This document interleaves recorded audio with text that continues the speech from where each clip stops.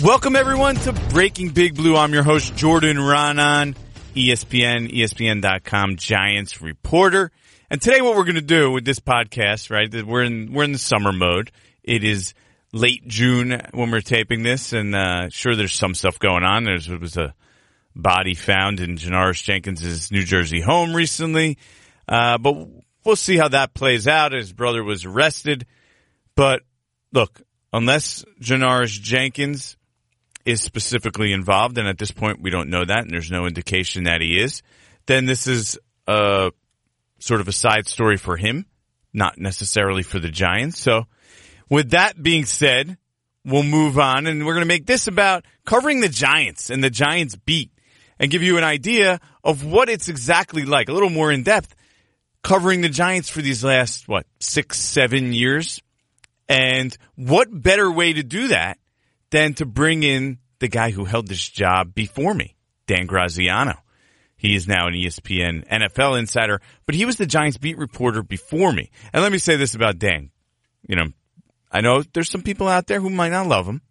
He was harsh on the Giants, as I have been along the years. They haven't been that good the better part of the last 7 years. But Dan does an excellent job, and that's why he's in the position he is now. And we're very friendly. And I appreciate everything he's done for me because he helped me get this job. He was integral to me being able to get this job. I was at the StarLedgerNJ.com before. And when he was moving up the ladder, one of the people he put in a good word was for me. So I will always be indebted to Mr. Dan Graziano. So on top of being a good reporter and very knowledgeable NFL insider, he's also a good dude. And I'll never forget that. And that means something to me. But he also has a lot of insight on what it's like to cover the Giants, as do I. So what we're going to do here is we're going to make this episode about your two New York Giants beat writers for the ESPN over the past 7 years. And with that being said, here we go. Dan Graziano. On to the next one. All right, so here he is. Dan Graziano, ESPN NFL insider, former Giants beat reporter, and that's kind of what we're going to talk about here, Dan. You know, I'm your successor. So I got big. Mm-hmm. These were big shoes we had to fill here, and it's been quite an interesting ride here. So let's start from the beginning, right? When did you get on the Giants beat? When did you start covering the Giants? Because you weren't really on the beat, right? Right. Well, we haven't exactly, you and I haven't exactly covered like a golden age Giants history, right? Like this is, so I was NFC East blogger. They hired me at ESPN in 2011 for that job. So I did that job, and that was a good year for the Giants. The NFC East blogger, you went with whatever team was in the playoffs, and they won the Super Bowl that year. So yeah, that qualifies. That was fun. And then in 2013, when they went to the 32-team model, they put me on Giants. So the full-time Giants beat was 13, 14, and 15, which were 7-9, 6-10, 6-10, fire the coach. So it was interesting, but not the most super exciting of times for Giants fans, that's for sure. When did you see the tide sort of turn, right? Because like that's what we're talking about here. We both see it. Yeah. We get that there's just an anger, and it's sort of a lot of times directed in our direction because obviously, like you said, there's not a lot has gone right. Where do you think it turned? You mean for the team, or for just the sentiment about the team that we've sort of felt along the way? From the fan standpoint. Yeah, from the fan standpoint. I think look, I didn't think the 11 team was that good, and they were 7-7 with 2 games to go, and then they got hot. Obviously, they had all those champions left over from 2007, and they all had one run left in them. So, it seemed like at that point, if you were paying attention, you knew that the roster was kind of going to get hollowed out. But even if you go back to like 2012, 2013, Jerry Reese still had a reputation as a guy who was very good at the draft. Now, that if the facts were starting to undermine that reputation, but as is very often the case, that's not something the fans really wanted to hear or believe. So, you're still in proximity to the 2 Super Bowls, and I think it takes a long time. So, to me, I don't think the fan sentiment. I go back to like 2013. They lost their first 6 games. Yeah. 0-6. That's when I joined. You. We came in when they were 0-6, right before they played. What was his name? Josh Freeman, right? Josh Freeman and the Vikings. Right, Vikings handed them their first win that year. They lost a Thursday night game in Chicago to fall to 0-6, and at that point the reputation was still different. I remember sitting in the press box in Chicago that night with Ian O'Connor, and the Giants were 0-5, and they're driving down the field, trailing late, and Ian, who's covered all the great, Giant Super Bowl runs and the Eli runs, he's like, I think Eli leads them to a touchdown here and they get the win. I said, yeah, really? See, I've been watching all year, and I think he's going to throw an interception, which he did. And then they were 0-6. And so to me, it was like, I'm coming at this with fresh eyes. Like, I'm not really kind of steeped in the tradition of Giants fandom and whatever, and it just didn't look right to me.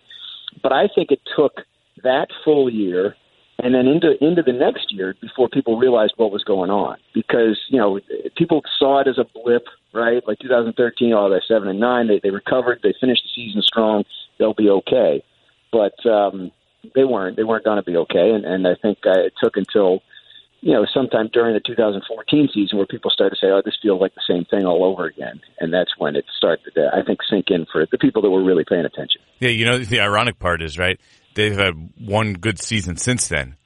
And The coach of that one season is the coach that everybody pretty much believes might be like the worst coach of all time, right? Yeah. And that's their one winning season. I mean, they're 33-47 in those 5 years? Is it 1, 2, 3? Yeah, 5 years since I've been there. So and you know what? I mean, we've talked about this before, but when I showed up and I got there, I was really surprised. Because they had this the Giants had this reputation, right? And they're still almost doing a bit. There's this well-run organization, and with a lot of winning in the recent history. And you got there and you're like, what is going on here? And it wasn't just there were deep-rooted problems there. And do you think that we've gotten to the point now where those are gone? Like, do you look at it as, all right, we've kind of got it cleaned up here now? At least they're moving in the right direction. Well, they might be moving in the right direction, but they're still sort of at or near bottom. I mean, they're coming off one of the worst seasons they've ever had in franchise history, and I don't think it's right for people to view that as the aberration. I think the 11-5 season the year before stands out, as you mentioned, as the aberration, the only winning season in the last, 6. And, it was a lot of close games that they won, and the defense played out of its mind, and could they get back to something like that? People recover all the time, but fundamentally, you got to build through the draft. And any Giants fan worth of salt 6 or 8 years ago would have sworn by the Giants as a team that had shown that had consistently built through the draft. And I would venture to say that during that time, when the team in Washington had a reputation as a, hey, let's win, and would sign the big free agents, I bet that was something that Giants fans openly disdained and thought, well, that's not how you operate. But that's now how the Giants operate, because they've drafted so poorly. They now have to go out and sign top of the market free agents if they want to be competitive. Olivier Vernon a couple of years ago, Nate Solder this year, obviously Damon Harrison. I mean, great players, but in a salary cap era, if you're paying guys at the top of the market, it's hard to build a roster, especially when you're not getting those contributions from draft picks. So I think it's easy to look at a player like a Saquon Barkley and feel a great deal of hope, because that's a wonderful player who I think will be very good for them, but to think that they were Saquon Barkley away from everything being all right, I think would be misguided, and I think that would be not paying attention to what's been going on here the last 6-7 years. Yeah, they're in a multi-year process right now, and the hope at least is that they have the right people in place to help them turn around, and that being Dave Gettleman. Now, you can agree or disagree, and we have with some of his decisions on how to move forward here, but the hope is that with him and Pat Shurmur that this team is going to sort of reload and put it together here, and we'll kind of see how that turns out. But in the meantime, they're moving forward, and they still have some of the same key pieces. So let's just talk for a second. Let's give people a little insight. What's your takeaway on covering Eli Manning as a quarterback and as a person? Because he's a real, he's an interesting guy. Yeah, I found, and so just so people know, if they don't know about me, I covered Major League Baseball for 14 years. including those Joe Torre Yankee dynasty teams, and seen a lot. I think Eli Manning is the most accessible star athlete I've ever covered. Now, this is a guy that, and I don't think people realize this, but when you cover the NFL, a lot of times the quarterback talks on Wednesday, and that's it. Like, you're not going to get him the rest of the week. Eli talks on Wednesday, and he doesn't really do anything for him. But Jordan, I mean, if you're sitting there on a Friday and you got a question for the quarterback of the Giants, and he's sitting there at his locker tying his shoes, you can go ask him, and he'll talk, and he'll answer, and he's a very down to earth person in my experience, considering his stature in the sports landscape and the NFL landscape and the New York landscape, and I always enjoyed that about him. He doesn't help you much in terms of a quote or information, but I also don't think he's helping any of my competitors. And I feel like if I go to him with an interesting topic, then he'll think about it and give me an answer that can help my story. So I enjoyed covering Eli Manning, and I also respect the heck out of him as a competitor. I mean, what he did in that 2011 playoff run with a team that really kind of needed to be carried was carry them, and he's a championship guy who is comfortable in his own skin, and was a lot of fun to cover. Is he the greatest quarterback of all time? No. Is he the greatest quarterback in his family? No. But his career is one that any number of quarterbacks entering the league at this point would gladly sign for at this moment. That's the interesting part with Eli, is that a lot of what you just said is what you see on the side, right? The way he operates, the way he's so cool, calm, and collective, and he never flinches even when people are asking him questions, and he'll just stand there. And let me just tell the people, the way Eli works is he talks on Wednesday, right? But he doesn't just talk on Wednesday. He does shifts on Wednesday, right? There's first the cameramen come, right? So the cameramen come, they talk to him for 5 minutes. And then they sort of filter out, and then the writers come, right? The beat writers kind of come and take over, and some of the questions that they save and they let after the cameras go, they kind of go in. And then there's the columnists that maybe hang around. They want to get a specific angle from Eli, so they stay even longer. It's like a 3-course meal for Eli right there, and he really does it all. And it takes about, I don't know, what would you say, a good half hour? Oh yeah, he can. There depending on the week and the storyline, there are times where he'll talk almost the entire 45-minute availability in the open locker room. So, the other thing I always liked, Jordan, about him was, on a Monday. And again, I'm talking to you. You know this, but people who are listening may not. Right. On a Monday after a game, they'll do a conference call. Right. They'll have the coach on a conference call and they'll have a player, and or maybe a couple players. Eli, to me, and I'm sure there are exceptions, but in general, after a win, you never heard Eli. But after a loss, Eli's always on the conference call on Monday, right? Yeah. After a win, he's happy to let somebody else do it and take the credit. But after they lose, it seems like Eli feels like it's part of his job to be on that conference call. And I always thought, I always respected him for that. Look, it reminds me of Jeter in a lot of key respects. I didn't particularly like Jeter. I do like Eli, but I think the way he carries himself and the way he views his public responsibility as part of that team, as a leader of that team, reminds me a lot of Jeter. And I think if you talk to Eli about it, he would say that he's viewed him as a bit of an example too. Yeah, he's mentioned that before. The amazing part is the way he acts off the field, and I think that's part of why he does so well in those high leverage spots, right? Those really tight spots, the playoffs, the pressure and stuff. Because he just really does shrug it off as if it's nothing. The Joe Montana line where he says, "Look at John Candy in the stands." Candy, exactly.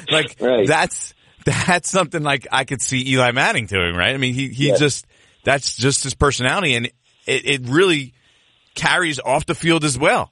So it's really a fascinating character, and it just being himself in all. In all realms, and I think that's the beauty of Eli there. So, all right, let's talk about some of your other favorite players. Who really pops out? You've been in the locker room for the better part now of, the last couple of years you haven't been there every day. But you're still around enough. The current team as well. Yeah, that's right. The current team. I don't know Damon Harrison. Right. the big guys on that team. Because but there's some leftovers, like Odell from his early time there, his first couple years. He's his own sort of character, as everybody knows, and we did a story on him his second year, big feature on Sunday Countdown, and I got to talk to him and spend a little time with him. That was fun. I believe you went to Florida at some point too, didn't you? Yeah, with to talk to Jarvis Landry about him.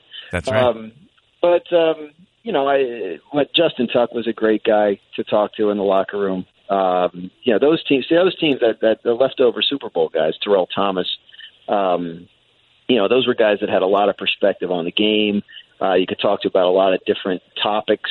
I personally thought, and you tell me if you agree, I thought when Jason Pierre-Paul came back from his accident, I thought he was a different guy and a lot easier to talk to and a lot more sort of, not that I ever disliked talking to Jason, but he could get a little, heavy ego on you and kind of, but he seemed like he was more of a pure pleasure to talk to in the immediate aftermath of that. His perspective definitely changed. It also filtered away at the end of the second half of last year when things, not that he was a bad guy to talk to. It's just that you could tell the frustration was building with the season getting really bad last year. And that was pretty much for most guys, but when my you understand that. Covering losing teams, and I mentioned those Yankee teams I covered, but I also covered some really bad Florida Marlins teams early in my career. I feel like when you're around a losing team, it's really not anybody's fault, but they just kind of get sick of you because, it's the same questions every day, and they're not out there trying to lose, and at some point it just becomes hard to talk about. So I could see that, even those 6-10, 7-9 teams that I covered, they kind of got it together in the second half and remained competitive. I always thought that was kind of an accomplishment of Tom Coughlin's in those lost years, that they were still on the field trying to win games in December. They just weren't good enough to do it. I think, I wasn't around last year's team. Obviously, I saw them late in the year, the Eagles game, the home game against the Eagles, but they played well and lost. But, it just didn't, I would think 3-13 is the kind of thing where by the second half, it's hard to really get anything out of anybody. Yeah, even worse is that when you have to deal with the coaching situation, right? Right. It's like when you keep hearing questions about, is your coach is it under control? Because, guys are getting suspended and what's with all the dysfunction that's going on here? Is there a problem in the locker room? That really wears on guys. And then that's when, look, they really just, they shut down. They really do. So, I didn't have a year like that on the Giants beat because, like I said, they were bad and they were out of it early, but they weren't, they were still there. And they had seasoned veteran professionals, that had been through everything. And so, I think, that must have been a fascinating season to cover up close. I think people listening don't understand from a reporter's perspective, you kind of want it to be interesting. Not that you want it to be bad, but you had storylines, the coach and the front office turnover in early December, all that stuff. Whereas, by the end of by midway through the 2013 season, you knew they weren't going to bench the quarterback. You knew they weren't going to fire the coach. And not that you're rooting for these things to happen, but you're looking at 2 months where you're like, there's not going to be any news worth reporting about this team until the offseason. That's a tough situation for a reporter. Yeah, me and you had some interesting phone calls along the way there, something's going on with DRC. I don't know what's going on. Next thing you know, he's suspended, right? Or he walked out of the building, got suspended. And then, Hey Dan, I think they might bench Eli for Geno Smith. Come on, are you kidding me? Let's tell people that story real quick. I called Dan because I had heard somebody said to me, I think they might be benching Eli for Geno Smith. Yeah. But they're like, I can't tell if they're joking with me or not, if it was a joke or not. So I called Dan, and me and you are going back and forth over the scenario. No, that can't be real, right? And then it was like, who can we call? Because they're at practice right now, and it was just, you're putting your calls and your texts out, but it's like anybody who would know is on the practice field or on the sideline of the practice field, and then they announce it, a couple hours later? Yeah, not even. I think it was like an hour later. I remember sitting in the media room, and someone goes, is this real? And I'm thinking to myself, oh, darn it. It's real. And then you go back and forth, right? In the weeks after, who else? Could I have made one more call that locked that in? It's crazy because we were sitting there and we're like, nah, that's too crazy. That just sounds like why would they go to Geno Smith and not Davis Webb? Why? That would have made it more believable. Yes, if they had told me Davis Webb, I think we could have easily bought that. Well, and then maybe they would have kept their jobs. Well, I don't think so because they were going to go to Davis Webb eventually anyway. A couple more weeks, at least. I don't think that earned anybody any goodwill when people found that out anyway. No. So let's talk real quick about how much you think covering a team has changed in the last 5, 6, 7 years, and where do you think this is going? Because here's the deal, ready? Every off season, pretty much in the summer, I try and do a self-assessment and figure out, okay, how can I improve the coverage and where can we go? And by doing that, you have to kind of figure out where you are at in the first place, right? And what's at your disposal. Sure. So I want to get your take real quick on where we're at with beat coverage, you think, and where do you think it can go now with what's available to people? I still think the currency we have and that you have being there day in, day out with your sources is information. You tell people what's going on. Even if they don't like it, at least that's your job. Problem we have now is in terms of the analyst component of our jobs is, and this extends well beyond sports, unfortunately, in the current media landscape, that it's too easy for people to find somebody wants to be told something about their team. There's plenty of that out there, right? There's plenty of propaganda. Definitely. So if you're reporting, and if you're as you are a good reporter who knows what that means, and that you're there to dig and find out what's going on behind the scenes and tell people stuff that they don't know, you put yourself in a position where you might tell somebody something they don't want to know, or that they want to believe is not true, and then that puts you in a situation in an era where fans have access to us. You're under attack. And part of the job is fine. But it can be frustrating when people fail to understand what we're doing. And I think, we fought that for years with players. Players in the locker room don't necessarily know why we're there. You got to explain to people that the reason we're here is because the, tens of thousands of people that want information about you can't all fit in here. And so we have to go find out what's going on so we can tell them. And we're blessed to be in that spot where we can. Yeah, I mean, this is what a great job. I mean, what an amazing way to make a living. But I think people on the outside sometimes don't understand that. Like, hey, man, we're not here to root for the team. We're here to find out what's going on with the team and tell you. And if that's good, then great. If it's great, but right. That's what we're doing. And I do think we're in an era, unfortunately, where people fail to understand the function of media in our society, let alone our sports fan society. Well, let's see. We go on Twitter and we see all the hate. Do you think if we put up a poll, who would be the winner of the fans' least favorite beat reporter? I have to believe, and maybe I'm a fool, but I have to believe absence makes the heart grow fonder, and that you covering a 313 team are bearing more of the anger right now than I still do. I'm sure there's people out there that still don't like me, and that's fine.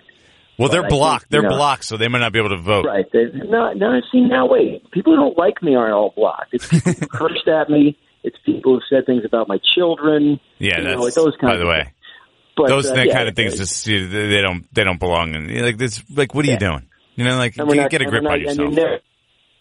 That's because that's just not long out there. So, I would say, I don't know. We'll put the poll up and see. We got to remember Twitter represents a very small segment of our fan society, and I have to think that most Giants fans that you would encounter in person would appreciate what you're doing. But Twitter's a nasty place. It is, but it is funny and it's entertaining. I would bet on you because of your proximity in time to the situation. I've been a little bit removed from the Giants situation the last couple of years, so I'm guessing it would be you, but who knows? I was thinking that. I was thinking that as well. I was also going over in my head, by the way, a little last thing here before we go. Some of because look, we hung out a lot, right, when we were on the beat, and you travel, we stop at different places, right? Yeah. I was thinking about some of our top moments along the way. Yeah. And one of the first ones that came to my head was that dinner we had in Nashville. I think it was Nashville, right? They brought your steak out. That was I had to go pick out my steak. That was one of those dinners where we finished up and like, we should have gone somewhere a little less expensive. Yeah, that is true. You got to New Orleans on Halloween stands out for me. New Orleans on Halloween, the night before that 51-40 game. Yeah. Yeah, that was wild. And I came home with a cracked phone. I know that. I came home with a cracked phone from New Orleans, so that I think that it kind of explains the Halloween in New Orleans. That was an interesting night to experience New Orleans. That's for sure. Yeah.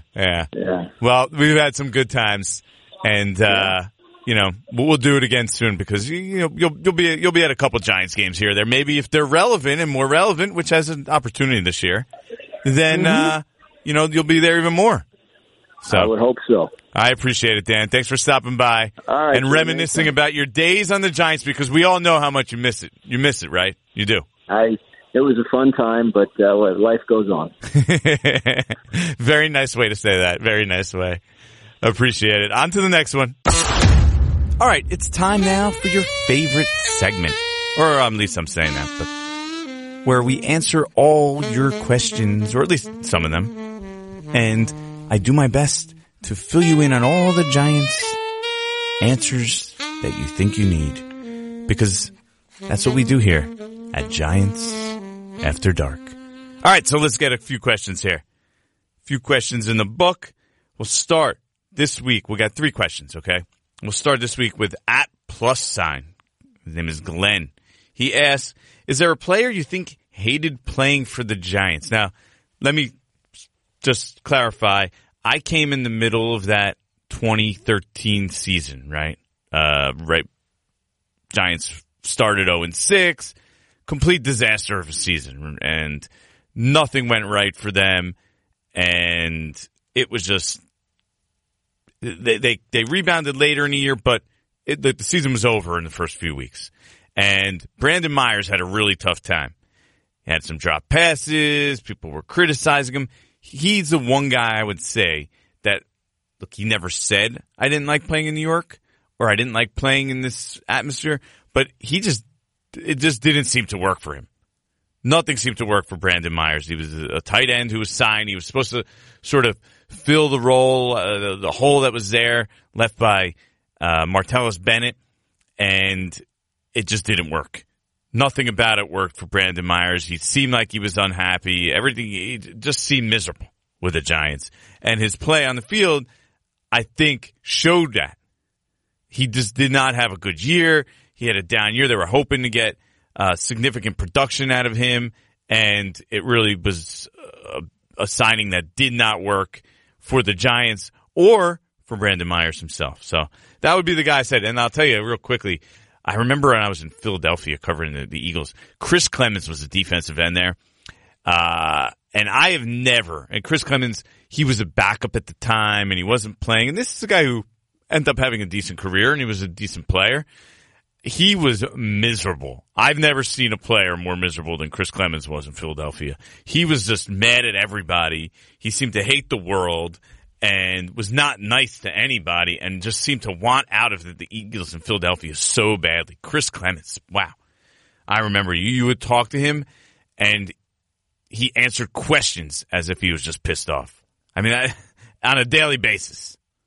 So that is another one that popped in my head when you asked that. Obviously, that's not the Giants, but just it happens with guys. They get stuck in bad situations. They're not playing. They're not playing as well as they think they should or hope. And everything around them sort of gets affected by that. So, all right, Dilly asks at D Stas on Twitter, do you think the Giants will dip into any of the supplemental corners in the draft? I see some potential, and they're very low on depth. Thanks, Jordan. I do think there's a possibility the Giants look into that supplemental draft. Now, you have to dig deep in the supplemental draft players because you have to understand what is the reason that these guys are in the supplemental draft in the first place, okay? There's always some kind of circumstance, oftentimes has to do with personality or them getting kicked off a team or whatever it is. Now, there's some guys out there who may not be exactly guys with checkered past histories. The Virginia Tech guy is not a guy who apparently who's been in any significant trouble. So I think that's one.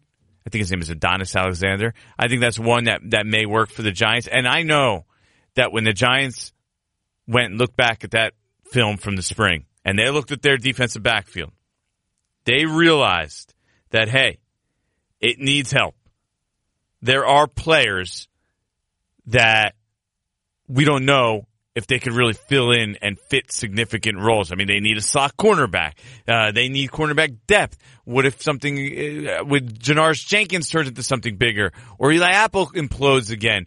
Like, this is a team that knows they need cornerback depth. They tried to do it on the cheap with what they had, and they were signing cheap options. A lot of guys, several guys who really didn't play or do anything last year, and throwing them at minimum salary and throwing them into the pot, hoping that one of them pops and they get a significant something out of one of them. So I think you could see this spring that the Giants were short at those positions. And I think that there's a strong chance that they go and look at the supplemental draft and perhaps come away with something. Now, of course, it depends what the other teams think too. And where would they consider drafting some of these guys? I don't think the Giants are going to use a high draft pick, but, maybe a later one. I think it's a strong possibility at that, because that position sort of matches their need. So, all right, with that, actually, we're going to cut it at 2. We're only going to do 2 today. It's summer edition. It's nice outside. Get outside. Actually, hopefully you're watching this, or not watching, because this is an audio version. You're listening to this. Hopefully you're listening outside, maybe on the beach, maybe on the golf course, although listening to a podcast on a golf course might be kind of strange. I don't think I would do that. So let's not recommend that. All right, that was a dumb suggestion on my part. I'll come up with something. The beach was a good one. The beach, on your deck, on your balcony, before you go to sleep. That's the great thing about podcasts. You can listen to it anywhere. Especially this Breaking Big Blue, this episode, the Beat Writer edition, the Giants Beat Writer edition with myself and special guest Dan Graziano, who we appreciate for having on. So, we'll do this again soon. Feel free, as always, send me questions at email, Instagram, Twitter, wherever you can. Send me questions. I'll try my best to answer them. And let us know what you want to hear more of this offseason. And make sure you go to iTunes. This is also available on the ESPN app. And make sure you go to iTunes, though, and give us a good rating. We appreciate those ratings. And we'll come back next time. Once again, I'm Jordan Raanan. You're listening to Breaking Big Blue. See you next time.